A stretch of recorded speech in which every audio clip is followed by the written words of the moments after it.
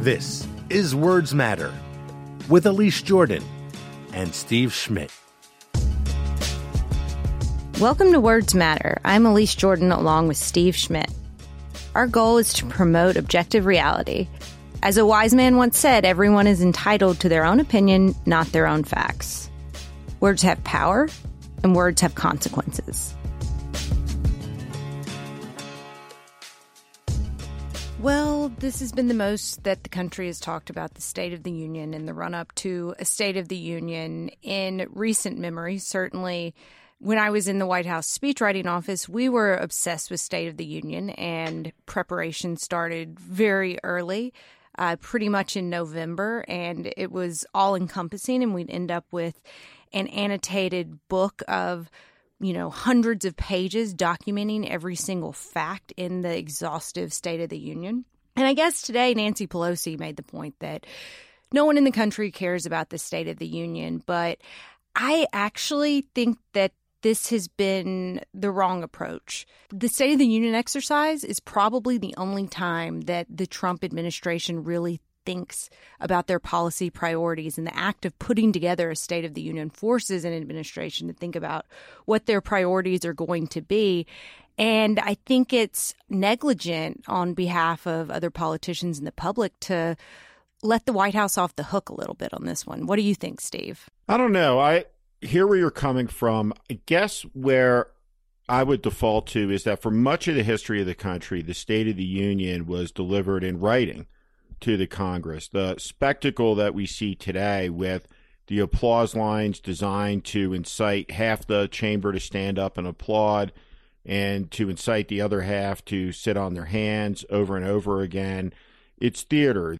I believe what started with President Reagan, though I could be wrong about that, was the person who the president would refer to sitting in the First Lady's box. It's become increasingly, I think, less disconnected from the actual State of the Union and more deeply connected to the state of politics, to the president's agenda. So I don't think anybody in the country is going to lose sleep over the fact that we won't be hearing from President Trump in the Capitol on Tuesday.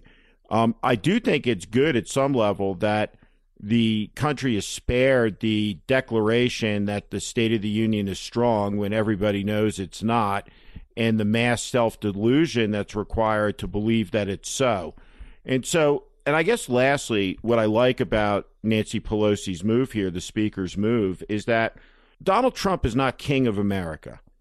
And I, for one, believe that executive power in the country has swung way out of whack. The pendulum has gone too far adrift, if you will. And the reality is that we have three co-equal branches of government. The Article 1 branch, the Congress, is not subordinate to the president. It's co-equal. And she's in charge of that branch of government. She's a constitutional officer.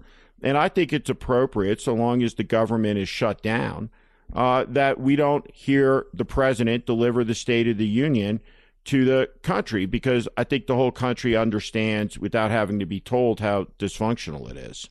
I think that Pelosi's move is far more important in terms of establishing her territory and standing up against Trump, much more than just the symbolism of a State of the Union. But, still my speechwriter bias here. I do think that it's an important exercise for an administration, just because government is so sweeping and can be out of control and unwieldy. And it is at least an attempt for an administration to present an orderly vision, a laundry list that can really be boring as hell, but at least gives the country a sense of what the priorities of the administration are. And I guess in the sense that the Trump administration priorities are catering to Donald Trump's ego, really, it's not as necessary for us to have this exercise, sadly. Well, maybe you could have a bunch of Russian and Saudi real estate investors over around the real estate room. Ivanka, Jared, and the crew could roll out the latest condo developments and call it a day. I will say this about Nancy Pelosi, is that after 2 years of Paul Ryan, the supine speaker, somebody who refused to exercise the authority of his office, to defend the integrity of the institution that he commanded. It's nice to see somebody exercising political power, not as a partisan, but as an institutionalist, to say that the Congress of the United States and its role is this. And to see that exercise of power must be as educating to Trump as it is infuriating. But he's gone nose to nose, toe to toe with the very formidable Speaker of the House, and she backed him down. And everywhere we look, we see his bumbling, his incompetence, stumbling into this trade war that our farmers are paying the price for, this government shutdown that everybody's paying the price for. But nobody has really backed him down until now. And I think that's terrific. And I have to say, I think it's terrific that it's a woman speaker who did it.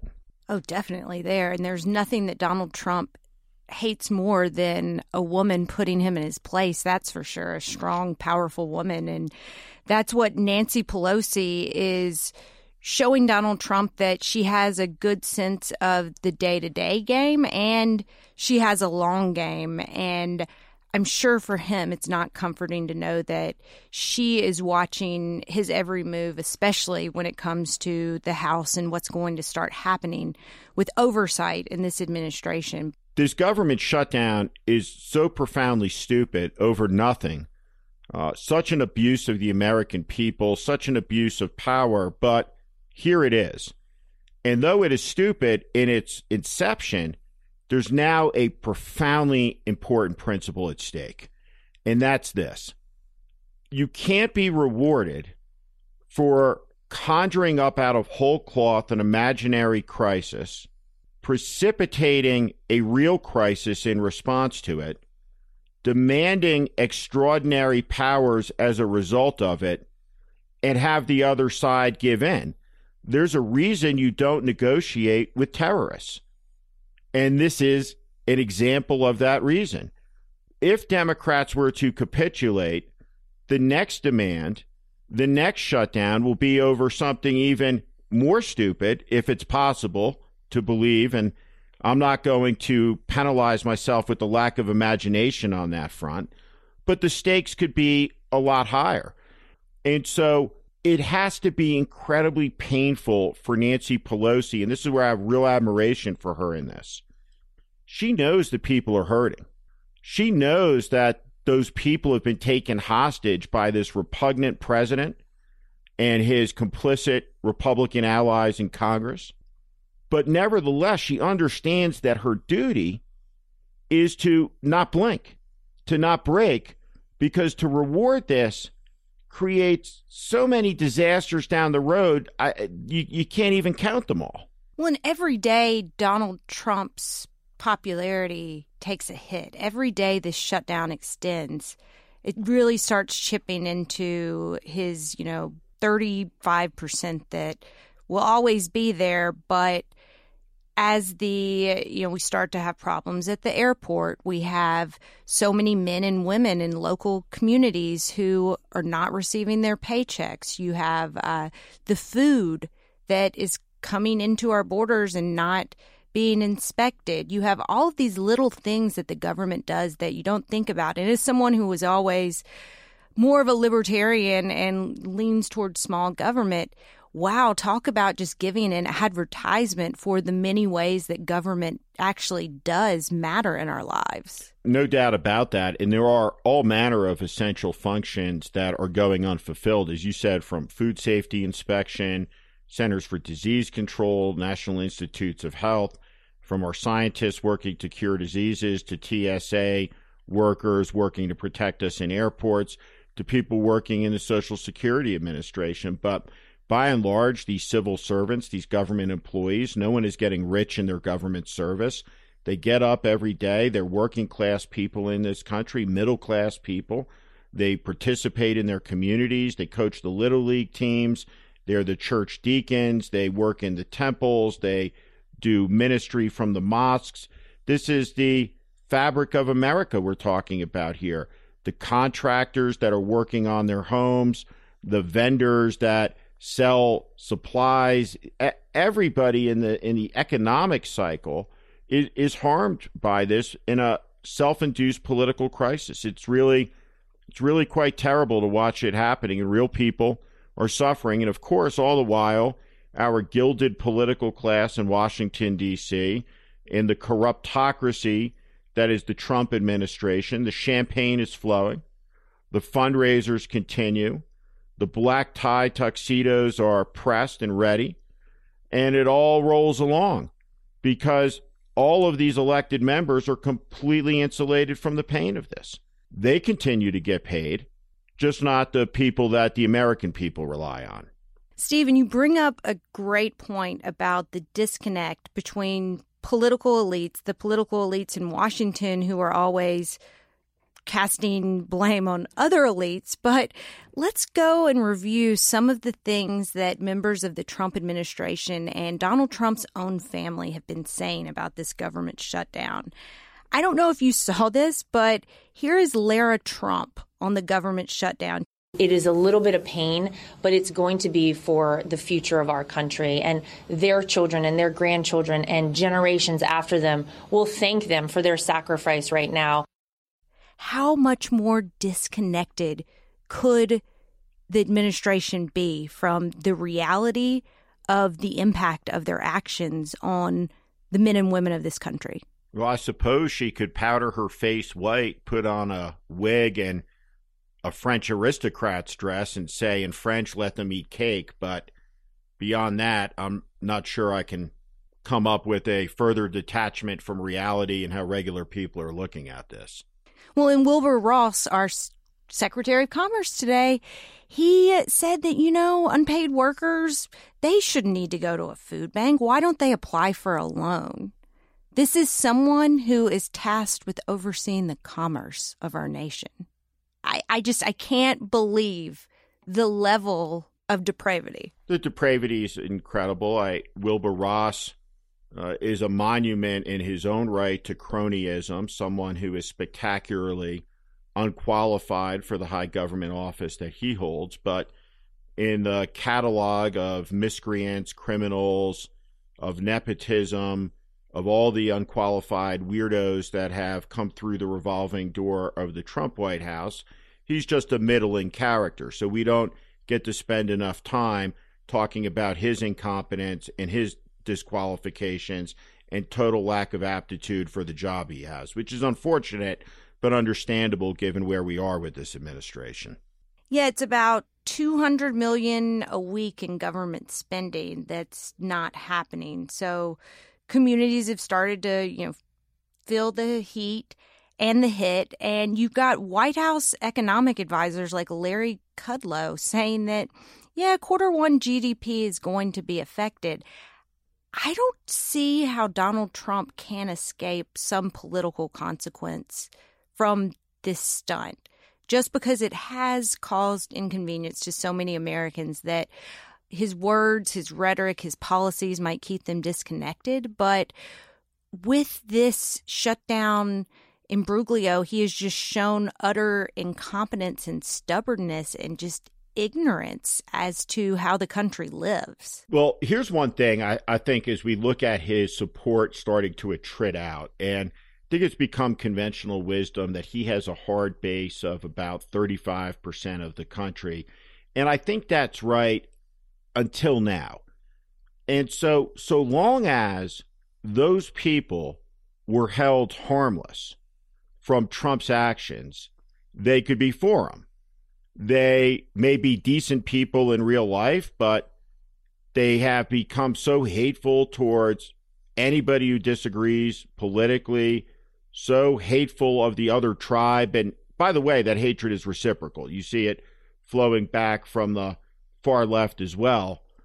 But now that you see people, soybean farmers in Iowa, the hit to the agriculture industry, what I think you're going to see now is an attrition down to what Trump's actual floor is, which is about 26, 27%, as the bill starts to come due for his ineptitude, his malfeasance, for his incompetence.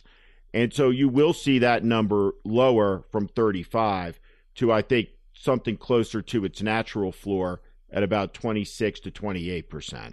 And I think we also aren't anticipating what the long-term effects of the shutdown are going to be that we really have no conception of right now. I remember when the country first learned that children were being separated from their parents down at the border, and everyone was outraged and upset about what was happening, that we were literally, living out the Handmaid's Tale down on our southern border.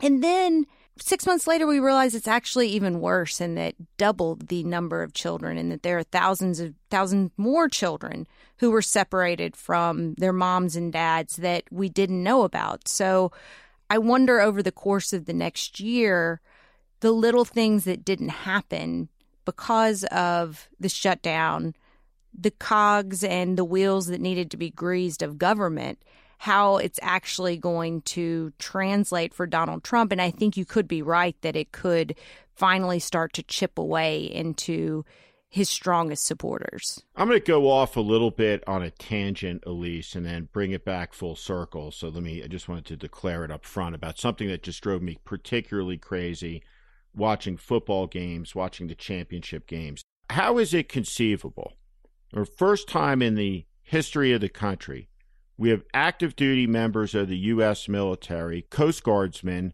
and women, not being paid, who are in harm's way, but not being paid? How can it be that the government is shut down, yet when we look at the faux patriotism of the NFL and the league, how can it be that we're seeing military flyovers of the championship game and no doubt the Super Bowl when the American people are denied a State of the Union, federal employees are denied a paycheck, and that government has completely ceased to function? When you ponder that for a minute, say, wait a second. You got an 18-year-old kid on a Coast Guard cutter in the Bering Strait who's not getting paid. What's the cost of flying 4 F-22s or a stealth fighter or bomber or some combination therein, a squadron of F-35s or F-16s or 15s or 18s? What's the cost of that? And I just find it so offensive to look at the hypocrisy, to look at how regular people, the little guy, is constantly being screwed by this administration at the expense of the big, the powerful, the rich. And it's just disgraceful. Just disgraceful as it is disgusting. It would be nice to see a senior military officer in this country, Chief of Staff of the Air Force, Chief of Naval Operations, Chairman of the Joint Chiefs, that says no flyovers unless and until everyone in the military is getting a paycheck, which includes the Coast Guard's men and women. I can't disagree. We did see just this week all of the former Homeland Security secretaries, including former Trump Chief of Staff John Kelly, saying that this shutdown had to come to an end. You have half of DHS's cybersecurity and infrastructure security. Those people aren't working. They aren't getting their paychecks, or they're working without pay. And I don't know, though, that I have much faith that Donald Trump is ever going to come around on this. So I'm very torn over whether Democrats have to be the, quote, adults in the room and not cave on the wall, but just give Trump some kind of out, because I feel like his ego and the cultivation of his ego and what this has become is just too terrible for so many Americans. And we just need to figure out some kind of, I don't want to see him save face, but I do want to see the country functioning again and people who are doing an honest day's work getting an honest day's pay. I'm with you 100%, but I think the only route to achieving that is to hold fast, to hold firm. And ultimately, enough Republicans will break, and they'll break the spell of Trumpism. And so that's the fight that has come. Nobody chose this stupid shutdown except Trump.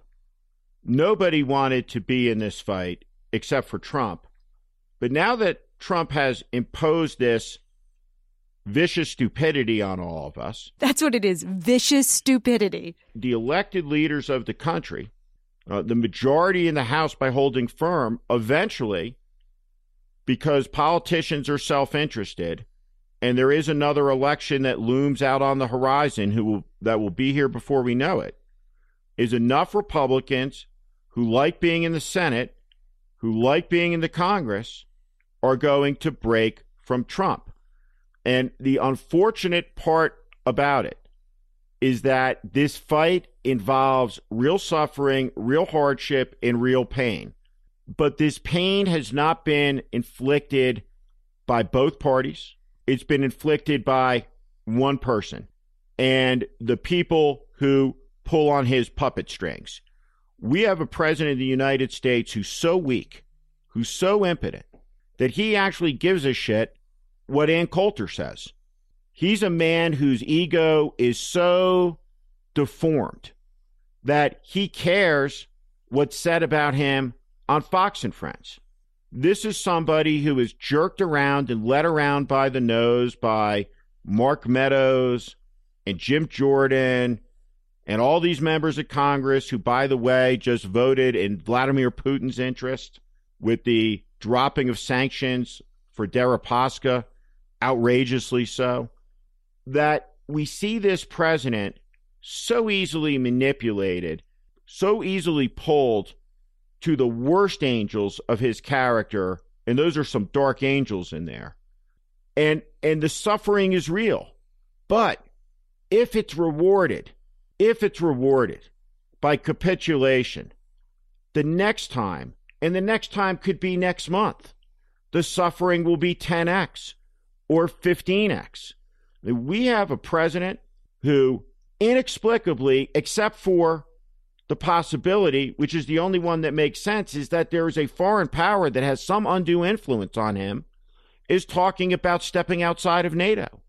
But he's inflicting such damage, not just at an individual level, but on the fabrics and bonds of affection between us as Americans, undermining our stature abroad and turning the oldest constitutional republic in the world that, despite our many flaws, was long a symbol of hope and admiration.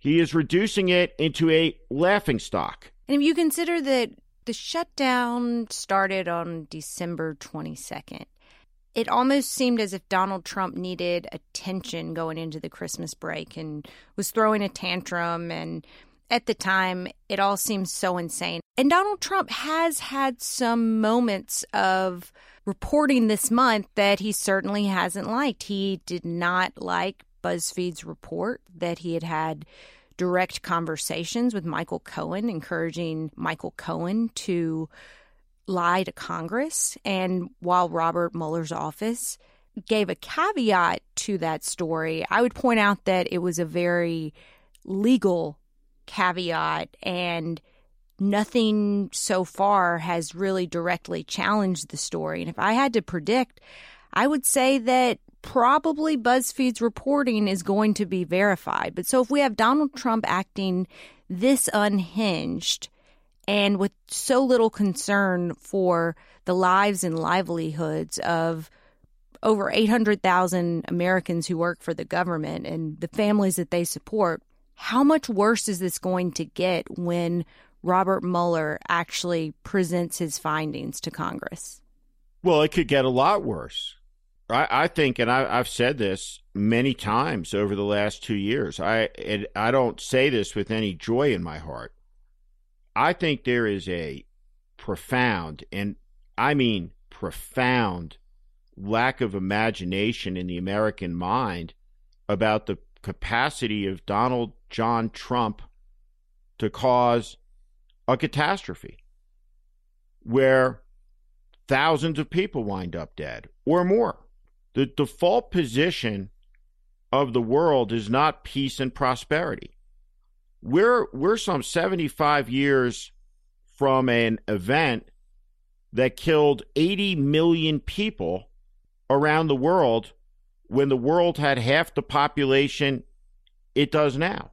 That event occurred within living human memory, though the people that survived it are at the end of long human lifespans.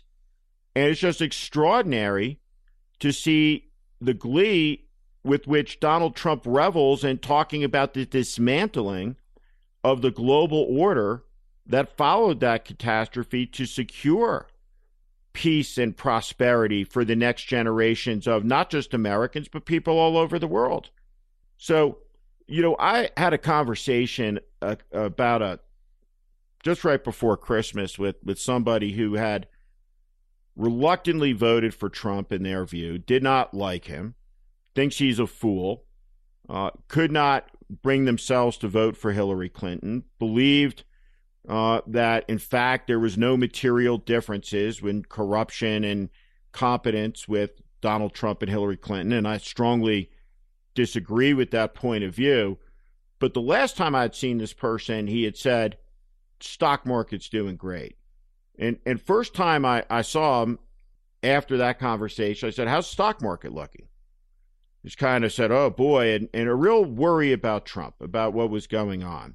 We're entering year 3 with this guy, and he operates the steering wheel of the American ship of state as ineptly, malfeasantly, irresponsibly as any drunk behind the wheel would. And ultimately, there's a consequence for that. The consequence we're feeling now is real. It's disproportionate. It affects some far more than others. But the idea that this guy isn't capable of precipitating a tragedy, the likes of which we haven't seen in this country in 80 years, it's entirely possible.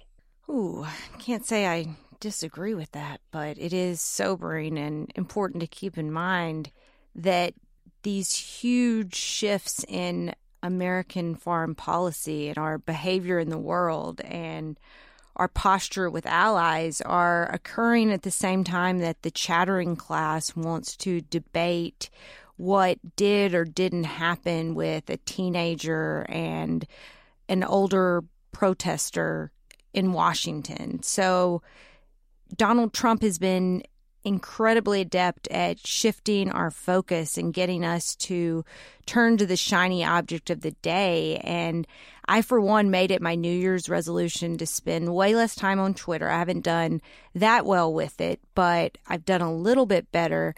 And I must say, just trying to take a longer view of this news cycle, I think is a really good thing that I highly recommend for anyone who is overdosed on this political cycle at the moment, and Donald Trump in particular. No doubt about it. I think at least the most famous equation in the world is Einstein's E equals MC squared. And if I had higher than a 4th grade math level, which might be a bit of a stretch, I'd come up with an equation that basically tried to communicate that the stupider and smaller the debate is in Washington, the more trivial the focus of the media is on the outrage of the day, the better it is for Donald Trump, and the worse it is for America and the American people. And you look at just the drag that Donald Trump has been on our culture right now, unlike any other moment that I can remember throughout my entire life. I feel like the public discussion is less dominated by anything in the artistic realm, be it movies or just mass culture, than Donald Trump just having taken over the day-to-day news cycle and delighting his supporters and driving his opponents completely insane. And the takeover also has happened at the RNC, which I thought was a pretty semi-serious body, but you look at how they literally will do anything to kneel before Donald Trump, and it looks like there are perhaps a few individuals who are on the RNC Resolutions Committee who want to give, quote, undivided support for Trump and his, quote, effective presidency, and try, in an attempt to stave off any kind of primary challenge to Donald Trump. That's the most shocking thing about this entire era to me, is that even when I looked at people and within the Republican Party that I disagreed with so much on, people that I thought were frauds and hypocrites, the Franklin Grahams, the Jerry Falwell Jr.'s, the category of religious right frauds, the money changers in the temple of our era. I thought that they were corrupt. I thought they were self-interested. I thought they were full of shit.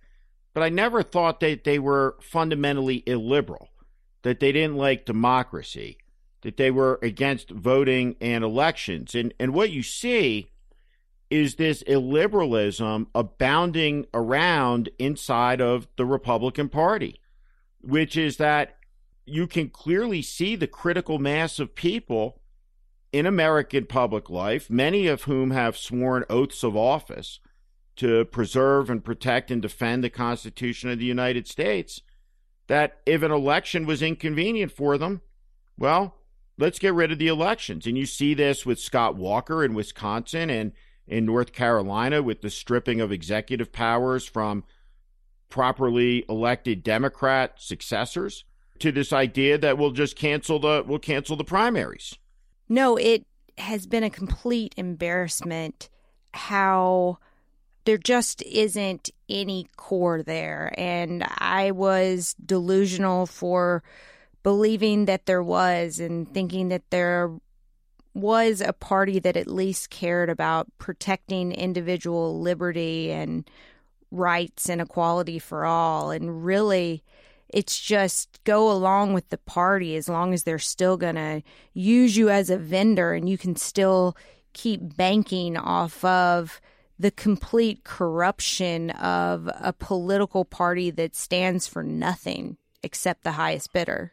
Completely corrupted, completely nihilistic. And one of the things that I, just as an exercise, I think would be fun to do is once you get to baby and child internment camps, and you can excuse that, and you can mainstream that, you can do the full Kirstjen Nielsen on that. When you can apologize that away. What's the next line after that and the next line after that people would defend? When is too much too much? Right? What is the order that's given that somebody says, no way? When is the policy pronouncement made by Trump that somebody says, I'm not doing that? When is the action that breaks the cult? What is it? When you look at where the Republican Party said it stood at this moment in time as an institution 4 years ago, and what its members claim to believe in, it's clear that 4 short years later that none of them, and by that I mean most all of them, believed nothing. It was all a giant con. Torturing young children by forcibly separating them from their mamas and daddies isn't the straw that breaks the camel's back. I think you're unfortunately right that we're in for a whole hell of a lot worse to come. So on that depressing note, we conclude this episode of Words Matter about hope and joy in American politics. Thank you, Steve. Seems appropriate to share John McCain's favorite quote, quoting Chairman Mao, after your close there, which is to remember it's always darkest before it's completely black. And I am hopeful that there are way better days to come because we're hitting new lows, and America has always had a capacity to reinvent and reinvigorate and do better. And God only knows we need to do that going forward. Well, but to bring it full circle, I agree with you. The country is resilient. It's strong. Everybody who's ever bet against the country, really across the history of the country, would have lost money. But we should understand and be honest. The State of the Union is not strong. Our leader is inept, corrupt, cruel, mean, and vile. The American position in the world is deteriorating. Danger is gathering. And the American people should be rightly worried about the state of government of the people, by the people, for the people. So we're going to stay vigilant, but we're going to stay hopeful too. That's a great way of putting it, Steve. Thank you. Thanks, Elise. We'll be right back with the Words Matter Library State of the Union Special Edition.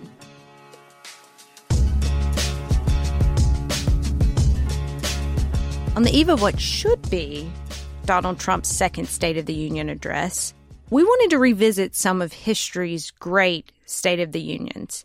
And all of these historic addresses that you're about to hear are available on Audible if you want to go back and listen to the full address and absorb and appreciate the history. We'll start with FDR's 1941 State of the Union. FDR, the 32nd president, he was about to begin his third term, and he delivered the address to a joint session of Congress at around 2 p.m., which I find interesting because we're so used to, in modern history, these addresses occurring at night. And I've been listening to Doris Kearns Goodwin's book, No Ordinary Time, Franklin and Eleanor Roosevelt, the Home Front in World War II. And the brilliant Doris Kearns Goodwin provided some important context for the timeline and what was happening 1941 as FDR delivered this seminal State of the Union address.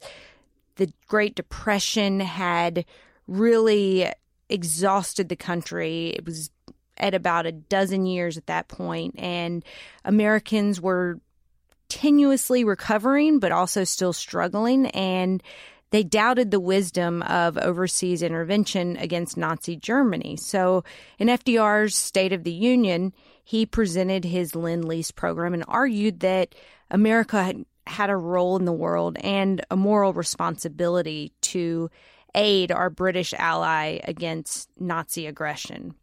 And I went back and did some reading on the history of this address, and his advisor and speechwriter, Samuel Rosenman, he said that FDR actually was incredibly involved in every phase of the speechwriting process and even coined the Four Freedoms phrase himself. FDR had been inspired by his wife Eleanor's musings on democracy and equality, according to Doris Kearns Goodwin. So let's listen to FDR's address, one of the finest works of persuasion and inspiring rhetoric in the history of our nation and the world. In the future days, which we seek to make secure, we look forward to a world founded upon four essential human freedoms. The first is freedom of speech and expression everywhere in the world. The second is freedom of every person to worship God in his own way everywhere in the world. The third is freedom from want, which translated into world terms means economic understanding which will secure to every nation a healthy, peacetime life for its inhabitants everywhere in the world. The fourth is freedom from fear, which translated into world terms means a worldwide reduction of armaments to such a point and in such a thorough fashion that no nation will be in a position to commit an act of physical aggression against any neighbor anywhere in the world.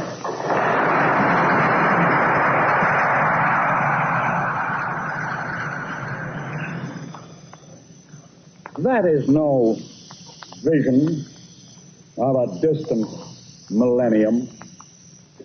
It is a definite basis for a kind of world attainable in our own time and generation. That kind of world is the very antithesis of the so-called new order of tyranny which the dictators seek to create with the crash of a bomb. To that new order, we oppose the greater conception, the moral order.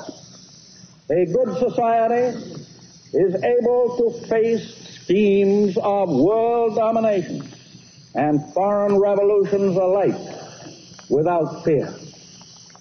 Since the beginning of our American history, we have been engaged in change, in a perpetual, peaceful revolution, a revolution which goes on steadily, quietly, adjusting itself to changing conditions, without the concentration camp or the quicklime in the dish.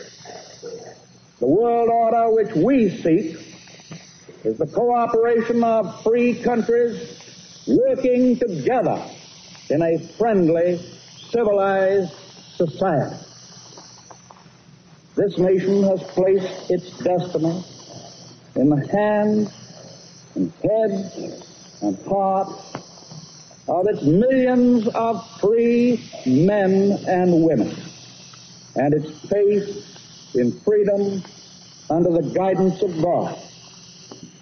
Freedom means the supremacy of human rights everywhere. Our support goes to those who struggle to gain those rights and keep them. Our strength is our unity of purpose. To that high concept, there can be no end save victory. And the other presidential address that I downloaded as I researched this State of the Union moment wasn't actually a State of the Union. It's incredibly rare in the modern presidency for a president to not deliver a State of the Union.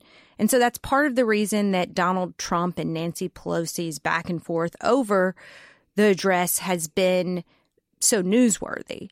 But the last instance in recent history where a president delayed a State of the Union was in 1986. And that was when the space shuttle, the Challenger, crashed the morning of January 28th. And President Reagan was set to deliver the address that day. And he decided, of course, he could not deliver the address as planned. And he knew he needed to speak to the nation during this time of great mourning.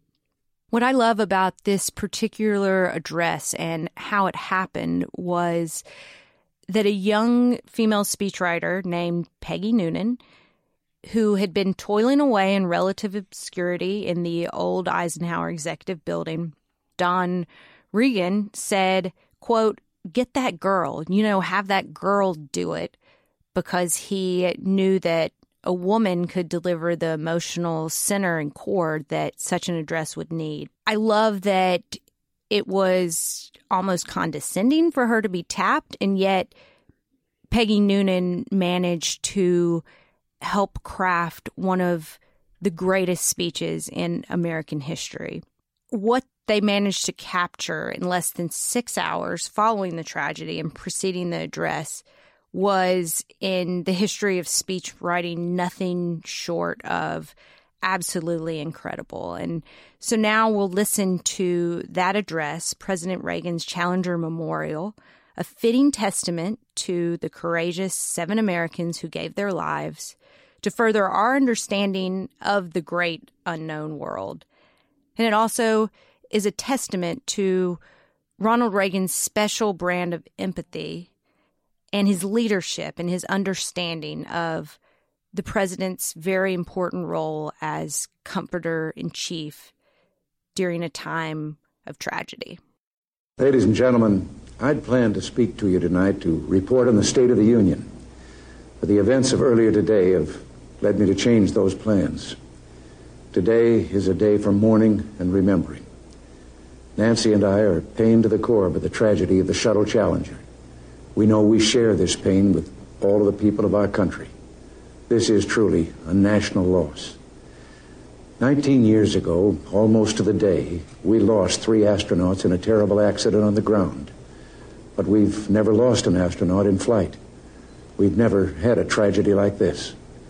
And perhaps we've forgotten the courage it took for the crew of the shuttle. But they, the Challenger 7, were aware of the dangers, but overcame them and did their jobs brilliantly.